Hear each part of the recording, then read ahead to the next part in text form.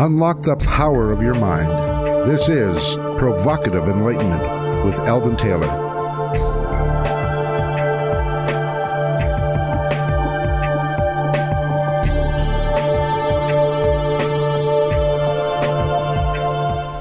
Welcome and thank you for joining us today. The next hour is devoted to learning something more, not just about the world of shoes and chips and sealing wax, but about how, what, and why we believe as we do.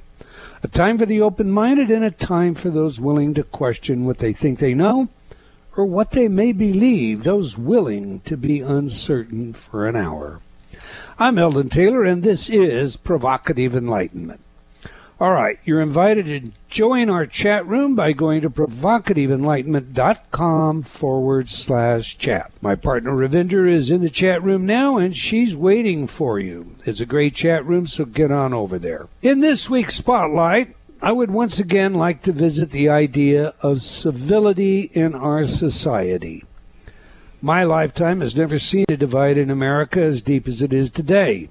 People no longer seem to listen to one another. Instead, they meet opposing views as though they were threatened with a violent confrontation. I sometimes think of this inability to hear another out as a form of social narcissism, in that everyone has their own opinions, beliefs, and so-called truths, and they're exclusive to all else. Indeed, folks can be so invested in their private perspective as to be affronted by anyone who might disagree in the slightest with them. Narcissism is defined as extreme selfishness with a grandiose view of one's own views, talents, and a craving for admiration. Think about just how selfish it is to ignore the views of others, to cut people off mid-sentence, or to jump down someone's throat as soon as they say something you disagree with. Steven Pinker, in his book The Blank Slate, The Modern Denial of Human Nature, has this to say about human conflicts. It has been given to express all the principal constants of conflict in the condition of man. These constants are fivefold: the confrontation of men and of women, of age and of youth, of society and of the individual, of the living and the dead, of men and of gods. The conflicts which come of these five orders of confrontation are not negotiable. Men and women, old and young, the individual and the community or state, the quick and the dead, mortals and immortals, define themselves in the conflictual process of defining each other. I would like to suggest that there appears to be yet another basic conflict, and that is of ideas. It is not between men and women, or the young and old, society and the individual, the living and the dead, or even the gods. It is a conflict between rational and ignorant civility. In fact, just this past week, I overheard a politically passionate young man defend calling out Trump supporters in public places, calling them out in front of their families and everyone else, since they were obviously Nazis. And Nazis deserve to be identified and humiliated, even if it leads to violent actions like spitting. Research has demonstrated that the best way to communicate with another person begins by hearing them out, fleshing out their thoughts and ideas. Only when you understand another's thinking do you stand a chance at communicating with them, let alone presenting an alternative to their thinking. If you want to change the hearts and minds of others, you must first truly listen, not shout, cajole, and condemn. I ask, what's the harm in listening to another's perspective? It seems to me that the purpose of communication is communicating, not shouting, name-calling, or some other form of abusive ignorance. If you wish to shout, go to a ball game and yell your heart out in support of your favorite team. If you wish to communicate, to understand another, then begin by truly listening. As I view many of the posts on social networking platforms, the polemical remarks on both sides of arguments never cease to disturb me. I urge anyone who participates in vitriolic rants to pause and think about what they're trying to communicate, instead of launching their own invective rants. Those are my thoughts. I love to hear yours. What are yours, Ravinder?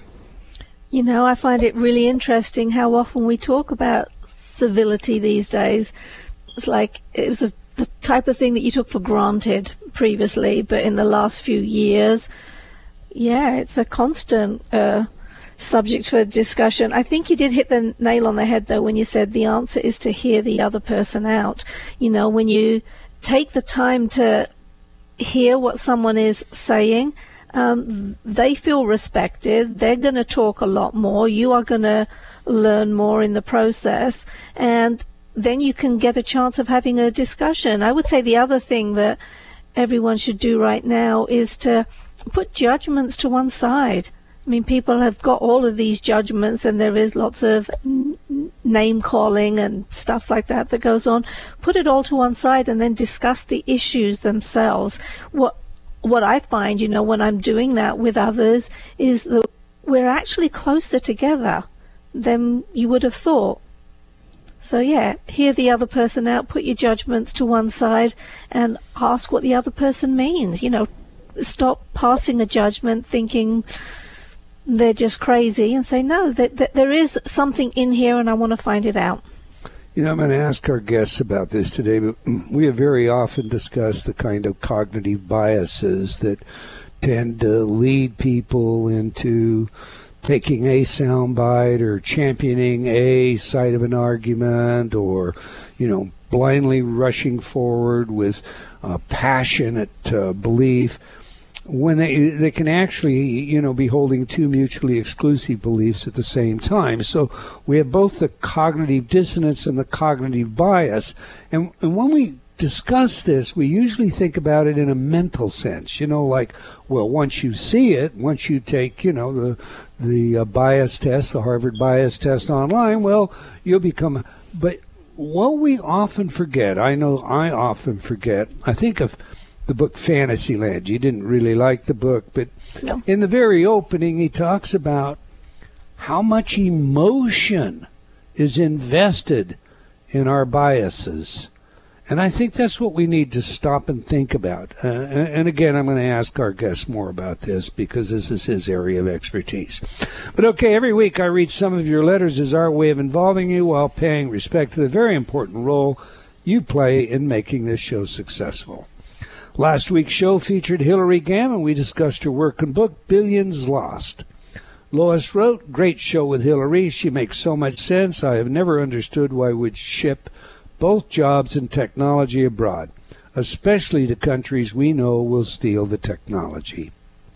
Beth wrote, we are certainly learning the dangers of giving up too much information. Red wrote, I'd be interested in hearing any comments on the recent article regarding 1.5 million visa workers. There is a case for some foreign workers and some outsourcing, but the government needs to release the real numbers so that we can have an informed debate. Moving on, Tona wrote, I truly appreciate the materials you have made available to the public. They truly are a blessing to those that seek internal methods, solutions to address physically manifested experiences. And Victor wrote, I just want to express my gratitude to Dr. Eldon Taylor for what he is doing, his amazing work, and profoundly powerful, life-changing products. Well, thank you, Victor. Okay, that's all the time that we're going to take today for letters, but we do love your comments, so please keep them coming. You can opine by writing to me at Eldon, that's ELDON, at eldontaylor.com, or by joining me on Facebook at Dr. Eldon Taylor. We do sincerely appreciate your thoughts and ideas. Now, today's show, Ravinder, this is a show, you actually took this course, Coursera on intellectual humility. Talk Did you enjoy the course? Did you find it, valuable? Oh, I thought it was a great course. I think it's something everyone should do, and it is totally free. So all you need to do is go out to Coursera and search for intellectual humility. I did the course because I was tired of all the vitriol in our country right now. You don't have proper conversations. I learned a lot through the course. It's done through the University of Edinburgh, and they just put together really good online courses, so they're not overly difficult, overly complex. I developed a passion for philosophy doing, a couple of those courses. But yeah, I think it's absolutely invaluable, and I would highly recommend everyone out there go out and do the course and be part of the change that everyone wants. Well, I've signed up for the course. It looks very interesting. As you know, I just finished a Kierkegaard course there, and I'm impressed with what they do. So let's talk about today's show. Intellectual Humility with Professor Ian Church. So let me tell you a little about today's guest.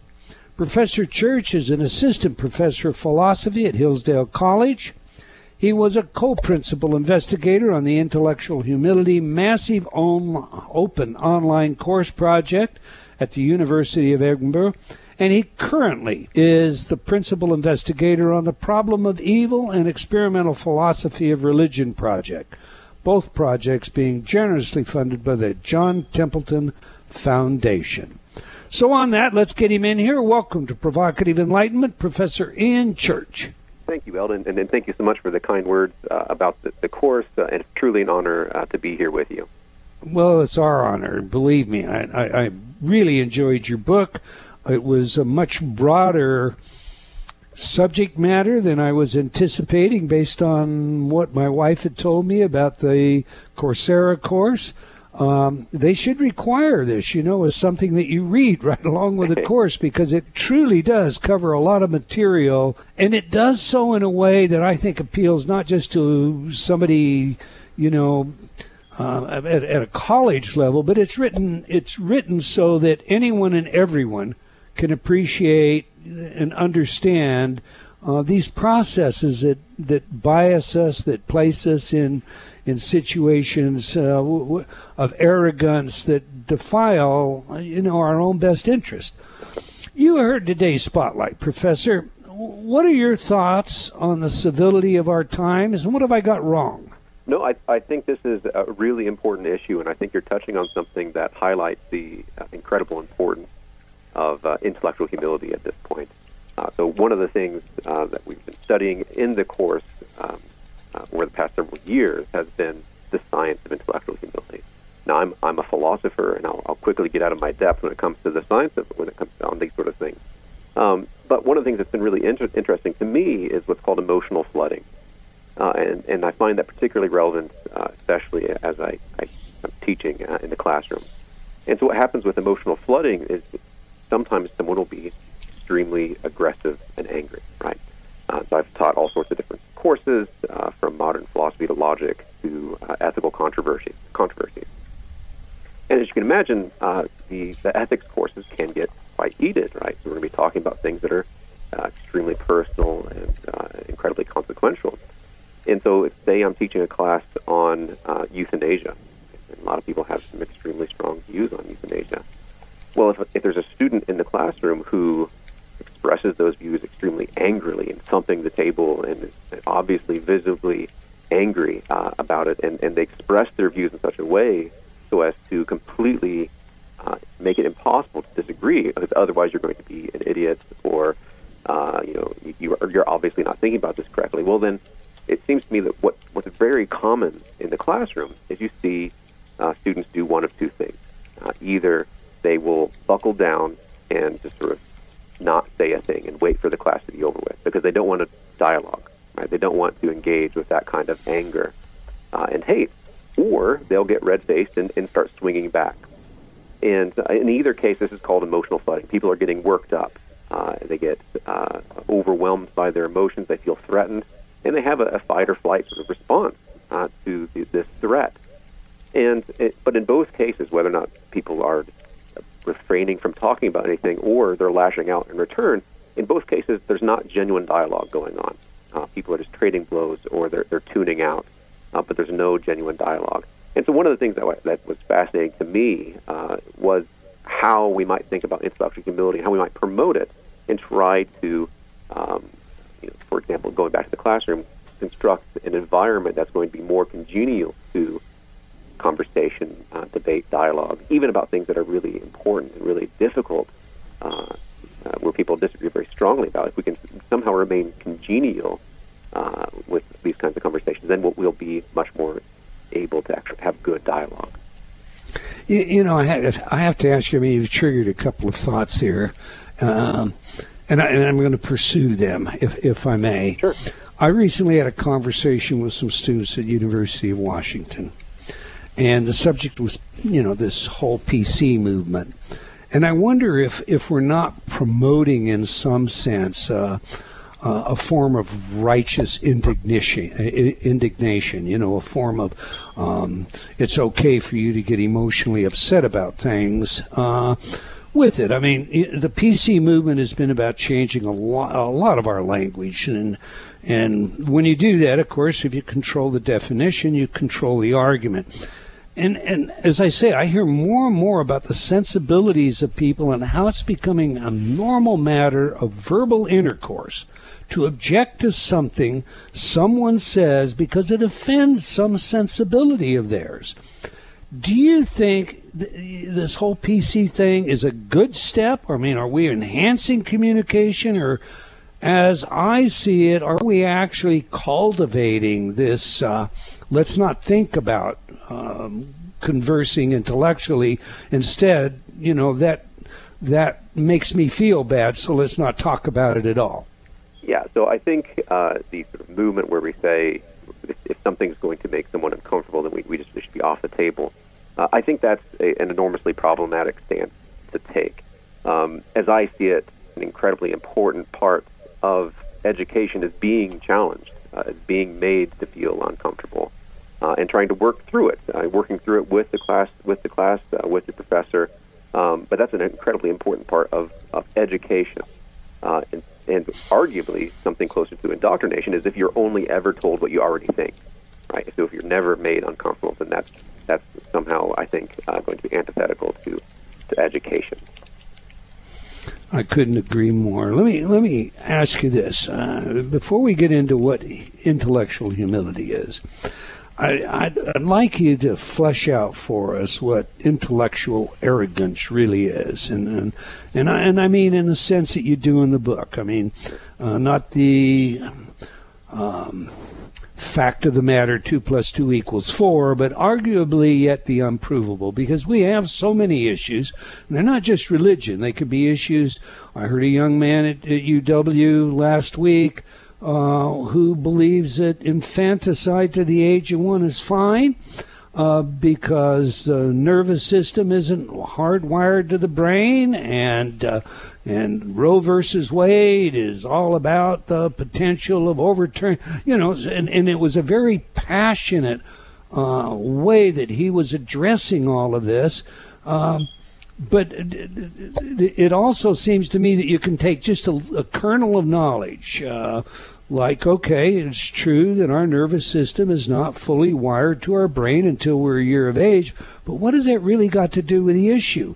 What is intellectual arrogance? Have I got it wrong? Well, yes. I mean, no, I don't think you do, and it's a really complicated question. It's a very good question, and people have been weighing in on these issues for the past 7 or 8 years, especially in the academic literature, and trying to figure out what the right answer here is. And so different people will give different answers for what intellectual arrogance is. And I certainly have my own view on that, but let me just sort of sketch a few other possibilities here. So okay. One of the main accounts of intellectual humility and intellectual arrogance is one that sees intellectual arrogance as an obsession with your status, right? And so if you're obsessed with your status amongst your peers and want to make sure that you look the best you can, that you have an extremely well-groomed social media presence, and so on and so forth, so as to make sure everyone thinks you're the best that you are, then that might be intellectual arrogance on this view. And so for them, intellectual humility is the absence of that. Right? So you might pursue various intellectual projects, not for the sake of your status, not for the sake of how your colleagues might view you or be impressed by you, or what sort of accolades you can put on your CV at the end of the day. But you're pursuing various intellectual projects for the epistemic good themselves, for the sake of truth, for the sake of understanding something. And so that's one account. But another account of intellectual arrogance would be one where someone is completely and wholly unaware of their own limitations. Right. So for one account of intellectual humility is that being intellectually humble is going to be appropriately attending to and owning your limitations. Right. So if you are someone who where your limitations are always before you, they never leave your sight, as it were, and so you're burdened by these sort of things. Well, that's not good. That's what we might call intellectual servility, right? So the complete opposite of intellectual arrogance. You're self-deprecating and self-hating. But if you are, like I said, completely oblivious to your limitations, such that they never occur to you, well, then that might be arrogance on this view, intellectual arrogance on this view. So here, intellectual humility is going to be what's called a virtuous mean. It sits between those two vices, intellectual arrogance on the one hand and intellectual servility on the other. Now, the view that I am particularly attracted to is what I'm calling the doxastic account of intellectual humility. Now, doxastic here just means focused on belief. And so think of humility in general, not just intellectual humility, or arrogance in general, not just intellectual arrogance. So you might think of a humble person as someone who doesn't think too highly of themselves. Right?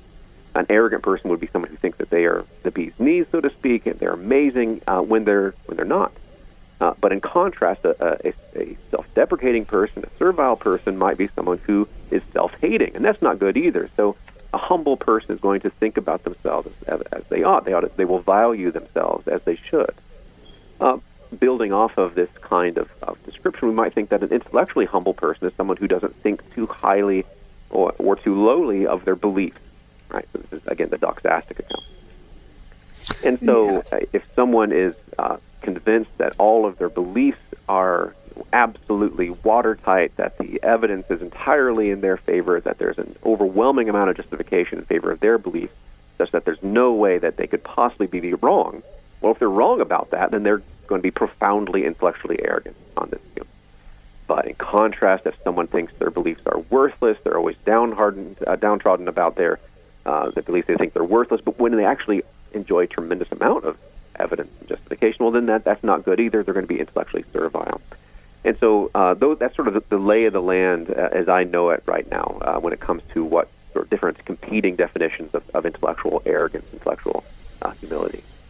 I've got to ask this: how do you recommend, and how do you personally deal with the intellectually arrogant? Well, I mean, it's for me. I try to be aware of my own arrogance, right? So try to be aware to the extent that I might be shut off to dialogue, right? And try to monitor my own mental state as best I can. Right? So if I see something online that sort of challenges me, I can be aware of my inclination just to turn it off, right? To look away and do something else, or go to another news source that might digest it in a way that's more fitting for my particular leaning. That's I can be aware of that impulse, and so I think part of what we need to try to do is be aware of that we have these kinds of impulses, that we are aware when we feel our heart racing and that we don't want to be challenged, and to just try to work with that, try to challenge ourselves to listen to other people and to hear them out. In part, and I don't mean this in any derogatory way, that kind of sounds like, well, tune out that source and tune in the source that tells you what you want to hear. And I don't think you intend it that way, but it it seems like that wouldn't really remedy your ability to communicate with someone who did hold, these hard and fast ideas that made it impossible for you to communicate with. We'll pick this back up after the break, Professor. I'll just ask you that. Sure. We're speaking with Professor Ian Church about his work and book, Intellectual Humility. It is a great read. I think it is a timely read. I believe we should all read this now because we all know communication just isn't happening. There's just a lot of sound bites exchanging with one another that don't make, we don't feel good as a result, and we don't understand each other. It just grows worse. You can learn more about our guest by visiting his website at ianchurch.com. That's one word, IAN Church, CHURCH.com. We have a video for you in our chat room defining intellectual humility, so get on over to provocativeenlightenment.com/chat if you're not already there. We'll be right back. You're listening to Provocative Enlightenment with Eldon Taylor. Many dogs and cats spend endless days indoors staring at the wall, living for the moment when you will come home and tell them you love them, take them out, and make a fuss over them. Dogs and cats need physical exercise and mental stimulation, things to do and think about in order to be healthy and happy.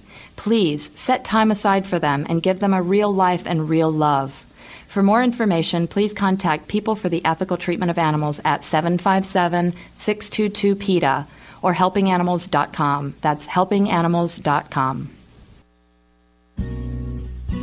Change has never been easier. Whether you wish to lose weight, stop smoking, build better relationships, become creative, enjoy ultra prosperity, or simply relax and promote self-healing, InnerTalk has been repeatedly demonstrated effective in the most rigorous of scientific studies. Our customers love InnerTalk. Sean wrote, "I have struggled with bulimia for over 30 years and have never been able to lose weight without restoring to it until I used InnerTalk." Vicky wrote, "My hubby has been using the Stop Snoring CD and already his dangerous and raucous snoring levels have stopped." Celeste wrote, "I recently graduated from Taft Law School with honors. I'm writing to tell you how much your InnerTalk CD, Excel in Exams, has helped me. With over 300 titles to choose from, there is something for everyone.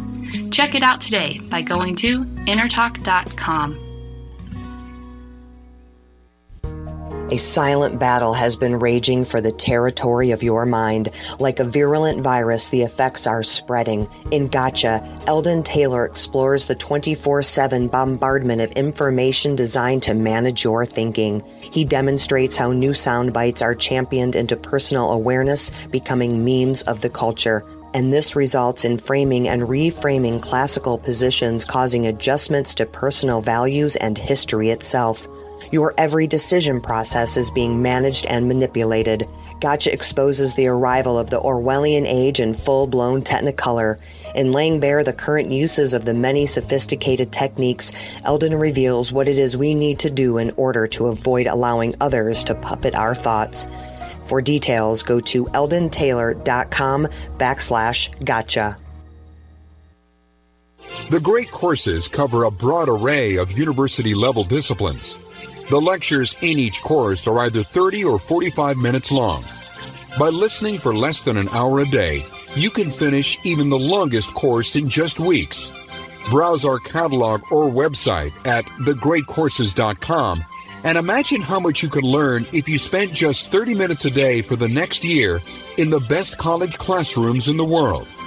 The lecturers are university professors carefully selected by the Great Courses and its customers for intellectual distinction and teaching excellence.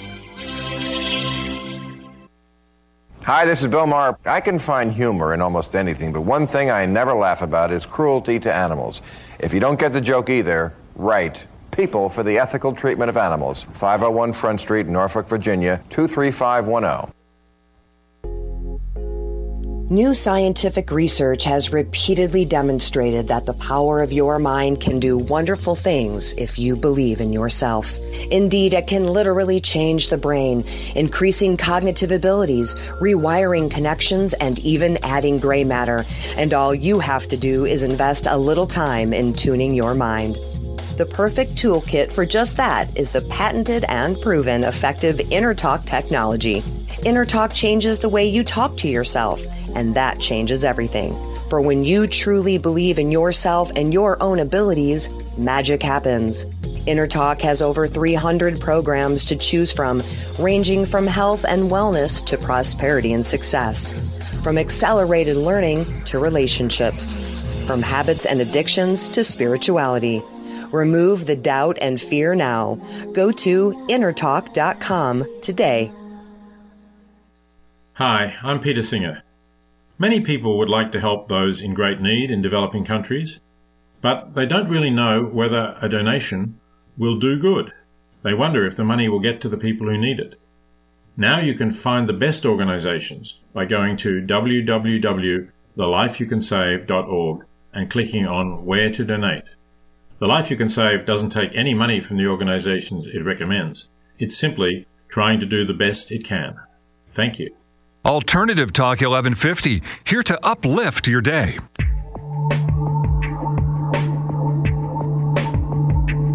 Unlock the power of your mind. This is Provocative Enlightenment with Eldon Taylor.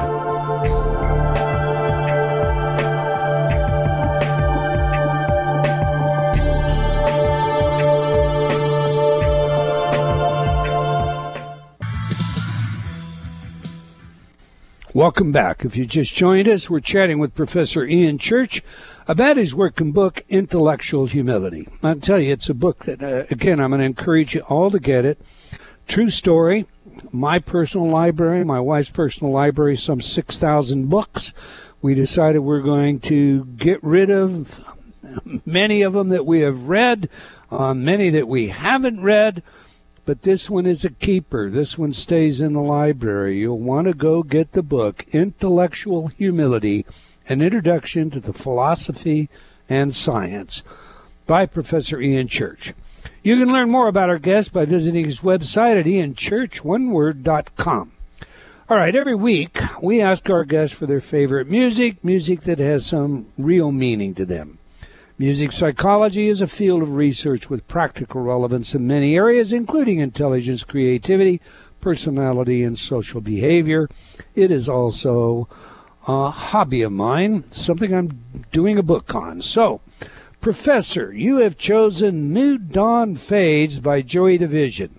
Yes. Tell us, why is this music important to you, and how does it inform us about who you are? Sure. Well, it's a very personal song to me, and it's a song I really enjoy. It's sort of a depressing song, and I'm someone who has struggled with depression in the past. And you know, it's a challenging song in terms of trying to wrestle with one's faith. One of the lines in the song is, "I've walked on water and I've run through fire, but I can't seem to feel it anymore." And so that's another line sort of it resonates with me in terms of my own spiritual struggles and things like that. Very honest answer. Thank you. Before the break, sir, we were discussing social networking, and you pointed out that if you see something there, you go away and you look somewhere else, or the same with news channels. I have a follow-up question on that I promised, and that's, in my own mind, it seems that where social networking has many, many positives to it, one of the main negatives seems to be the anonymity that many people gain, the posturing that goes on, and how that seems to have actually added to the incivility in our culture. Have I got that right? Have I got that wrong? What are your thoughts on it? I think that's exactly right, and I think it gets to the point to where we groom our Facebook feed, say, to only sort of give us the information from people that we already kind of agree with on a lot of things. And in the end, we end up sort of talking amongst ourselves, talking talking amongst people that we already agree with, and we get collectively increasingly outraged at the opposition without any sort of real consideration about what the opposition actually thinks, what they actually believe. Because the amount of vitriol, the picture of the opposition gets constructed amongst the echo chamber in such a way that it eventually starts to come apart from reality. It's no longer at all representing what the opposition actually believes. And so I think that's right. I think we end up in a situation where we just talk amongst ourselves and we get more and more outraged, this is not certainly going to be conducive to intellectual humility. And the outrage, of course, adds to the distortion. More distortion further adds to the distortion. Yeah. All right. Listen, Professor, on this show, we like to know three things. Who's the messenger? Of course, what is the message? And how do we use it? It's interesting. I know that you're in a religious school. What are your passions, and what led you to become a philosopher? Well, that's sort of that's a great story, and well, I don't know, it's a good question. Well, we have time, please. Sure, great. Well, so I became a Christian when I was in high school. I was invited to a midweek Bible study by a friend, and for a long time I just said no. I felt like that wasn't the sort of thing that I would be at all interested in. But then I started going, and eventually I became a Christian. And at that point, I thought that there was only two ways to be a good Christian.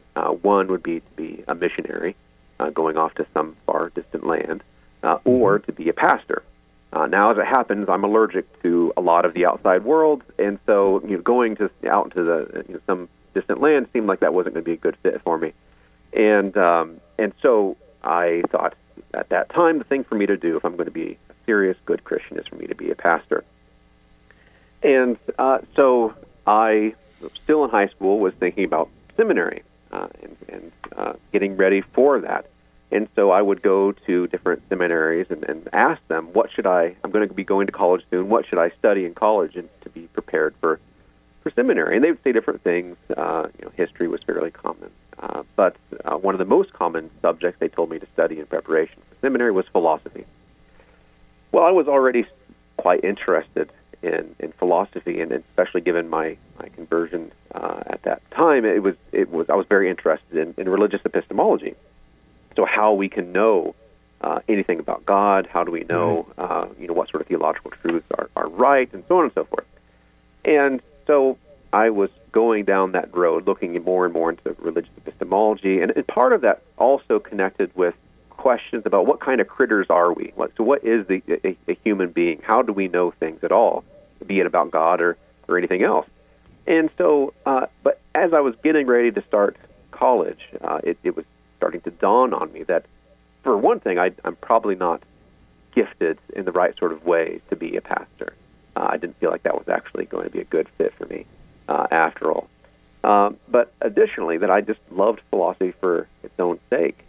And I can still remember my first philosophy class, my professor, Dr. Daphne Roll, and I absolutely loved that class. And it made me fall in love with philosophy, and really it became something I wanted to pursue as its own end. And I haven't really looked back since.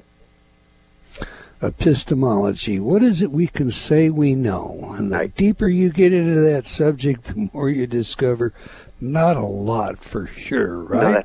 No, that's right. Well, I'm actually just got a book called Epistemic Angst that I'm looking forward to reading. It's there's a worry. I mean, even talking about heuristics and biases, all the ways that our human cognition can be overwhelmed by emotion, that can be kind of a troubling realization. And so sometimes doing work in epistemology means realizing just how leaky a ship that we're actually in. And the more you look at the findings in neuropsychology today, you discover that, most of our thinking is coming out of our subconscious. Right. And our conscious is just simply a 20/20 hindsight, rationalizing why we do things. That's right. And all, it becomes very complicated. But I can't think of a passion. I mean, to me, I share your love for philosophy because it is really the ultimate discovery of who we are. Right. If we don't go down that path, we're ignoring that question altogether.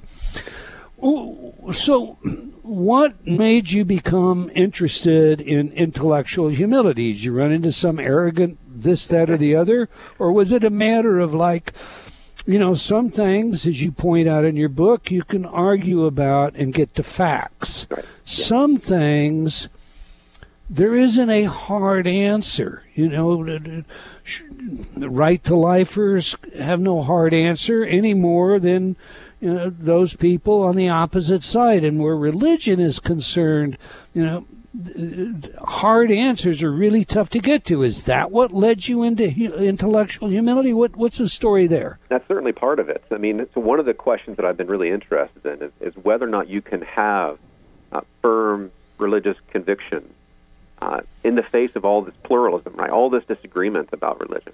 Can you maintain firm religious conviction and still be considered intellectually humble? And I've tried to argue in various places that is theoretically possible, but we have to be very careful not to pave the way towards an unreflective kind of dogmatism. But I do want to say that is theoretically possible. But one of the other things that drove me to intellectual humility was the sort of philosophical journey I was going on anyway. So as I said, I was initially interested in religious epistemology, and eventually that sort of evolved into an interest in what's called virtue epistemology. So one of the distinguishing features of virtue epistemology is that it sees the agent as an important part of epistemic evaluation, right? The agent or the community of agents as an incredibly important and an essential part of how we know things. We have to factor in the person. And so as I was thinking about religious epistemology, started thinking about what kind of critters are we? Well, now I'm sort of on my way towards thinking about virtue epistemology. Well, that's what I wrote my doctoral thesis on, is virtue epistemology and analysis of knowledge. And as I finished up with my graduate work, I was looking on the job market, and as it happens, both my parents got their PhDs in psychology, and I wanted to be the black sheep of the family and studied philosophy instead. So I was wanting to push against psychology quite a bit. But lo and behold, my very first job was in a graduate school of psychology, at the Fuller Graduate School of Psychology. And the reason I was hired there is they had this project on the science of intellectual humility. And intellectual humility at that time was a relatively new field within the academic literature, certainly within philosophy or within psychology. And so they wanted to have a philosopher on board to help provide theoretical guidance for the empirical investigation. And so I think to their credit, they saw tremendous value in seeing philosophers and scientists working together and having conversations about the theoretical foundations of the kinds of concepts we're wanting to explore. And so that's where I really started thinking about intellectual humility, was with that first job, with this grant on the science of intellectual humility. And after that grant, there was a subsequent sister grant called the Philosophy and Theology of Intellectual Humility, and that was at St. Louis University. And I was a liaison between those two. And from those two experiences, that's what led us eventually to this online course, because there was a realization that there was all this extremely important, valuable research that's being done from these two grants, and but there wasn't a great mechanism, it didn't seem to me, for disseminating that information broadly. And so one of the driving forces for the course eventually was to get some of that research out there to as many people as possible. My kudos. I do believe that a large part of the difficulty when it comes to speaking about spirituality, religion particularly, is an absence of intellectual humility, and that's particularly true, I think, with people of faith. Forgive me, I mean, I'm not pointing at people of faith, but for example, we had Michael Shermer on this show, and we talked to Michael at great length about why he gave up his proselytizing in the name of Christianity and became, the renowned agnostic atheist that he is today. He, everything about Shermer there's nothing hard and fast. He, as far as I'm concerned, represents intellectual humility. So when we got off the show, my wife, Ravinder, who's on the show with me today, said to me, if all the atheists were like Michael Shermer, I'd become an atheist. Isn't that right, Ravinder? Yeah, I've got great respect for the guy. He thinks very clearly. And so sometimes when you get that hard-nosed person, they could even be right, but the way they present themselves is just so off-putting that I think that creates part of the confusion and conflict that we see, and maybe even why some people, particularly the younger generation, are moving away from religion and moving away from God. I don't think it's the arguments like, if God is omnipotent, can he build a rock so large he can't lift it? I don't think it's that as much as it is the Bible-pounding, thumping arrogance that goes with it. Your thoughts on that, sir? I think that's exactly right, Eldon. I think what happens is when people are extremely hard-nosed about their various religious or anti-religious beliefs, it kind of militarizes the opposition. It makes people want to dig in their heels and fight back, or to sort of ignore the whole conversation entirely. And so I know in my own experience, when you have people who are extremely dogmatic and extremely arrogant about their views, and there's no way they're going to push against it, or there's no way they're going to give it up, well, then that sort of, there's something in our psychology, I think, that makes us want to be push against that somewhat. I mean, and this can happen in, I think, silly ways, and maybe this is going to be, revealing more about my own psychology, but when I was in college, I had a roommate who absolutely loved the band U2, and I liked the band U2 just fine, but he loved the band U2. He learned how to play the guitar to play more U2 songs and so on and so forth, and you knew if you were in the car with him that you're going to be listening to U2. And again, I am fine. I like U2, but at that point, I started wanting to get sort of pushed back, and I started to dislike U2 more at that point, just because he was so completely obsessed with it. And so I casually wonder if there's something about human psychology that makes us sort of want to push against that kind of hard-nosed line. Well, I believe there is, absolutely. Let me take us a bit of a different direction here now. And not a different direction. I guess I want everybody out of this show to know where they can learn more about this course. And so to that end, flesh out for us, if you will, what your intention was with the course, what they can expect if they take this course, and why they should take the course. Right. Great. Thank you. Like I started saying earlier, the one of the motivations for this course was all of this amazing research that was being done through these grants at the Fuller Graduate School of Psychology and at St. Louis University. And there was extremely timely, powerful research being done. But the worry was that unless you had a subscription to various academic journals or had a really good academic library nearby, you wouldn't be able to have any idea that this literature was going on, that this was being developed, that there were these exciting conversations going on. And the University of Edinburgh has been a pioneer in putting together these massive open online courses, these MOOCs as they're sometimes called. Right. And so they had a Introduction to Philosophy MOOC that was an enormous success. They now have a course on philosophy, science, and religion that's going really well. And so I was able to collaborate with some friends there, and that's where we went with the course, to develop this course, to bring some of this exciting research that was going on at these other projects at Fuller and at St. Louis University, to bring them out to everybody. And what the course is broken up into three mini courses. The first is on the theory of intellectual humility. So this is where we're talking about, okay, what is an intellectual virtue in general? What is intellectual humility? How do we go about measuring something like intellectual humility? And then the second mini course, the mini MOOC, if you will, is on the science of intellectual humility. So this is where we start asking questions about how does emotion affect our ability to be intellectually humble? How does human cognition affect it? How do we develop intellectual humility? Is there something we can do to promote humility in children, say? And the final section, the final mini MOOC for the course is on application of intellectual humility. And so here we're asking questions about, okay, how should we handle disagreement amongst peers? Right? So if you're disagreeing with someone who, for all you can tell, is every bit as intelligent and as informed and as availed of all the relevant evidence as you are, what do we do when they disagree with us? Right? That's a really important question, it seems to me. And all other questions about, who do we trust? How does intellectual humility affect our ability to listen to testimony, to what people tell us? Because again, this is something we sort of circling back to what we've talked about at the beginning. It's very easy for people to tune out and to just dismiss any opposing views as fake news, and that they can go find alternative facts or whatever, right? And so dodging any sort of real engagement. And so I think that's a really bad thing if we're not willing to listen to each other. I think it's a very bad thing to end up where you are only talking amongst yourselves. You're only ever engaging with different sources of news that are going to affirm what you already believe, so on and so forth.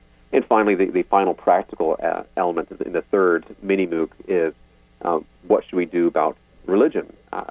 Can we maintain firm religious belief in light of pluralism?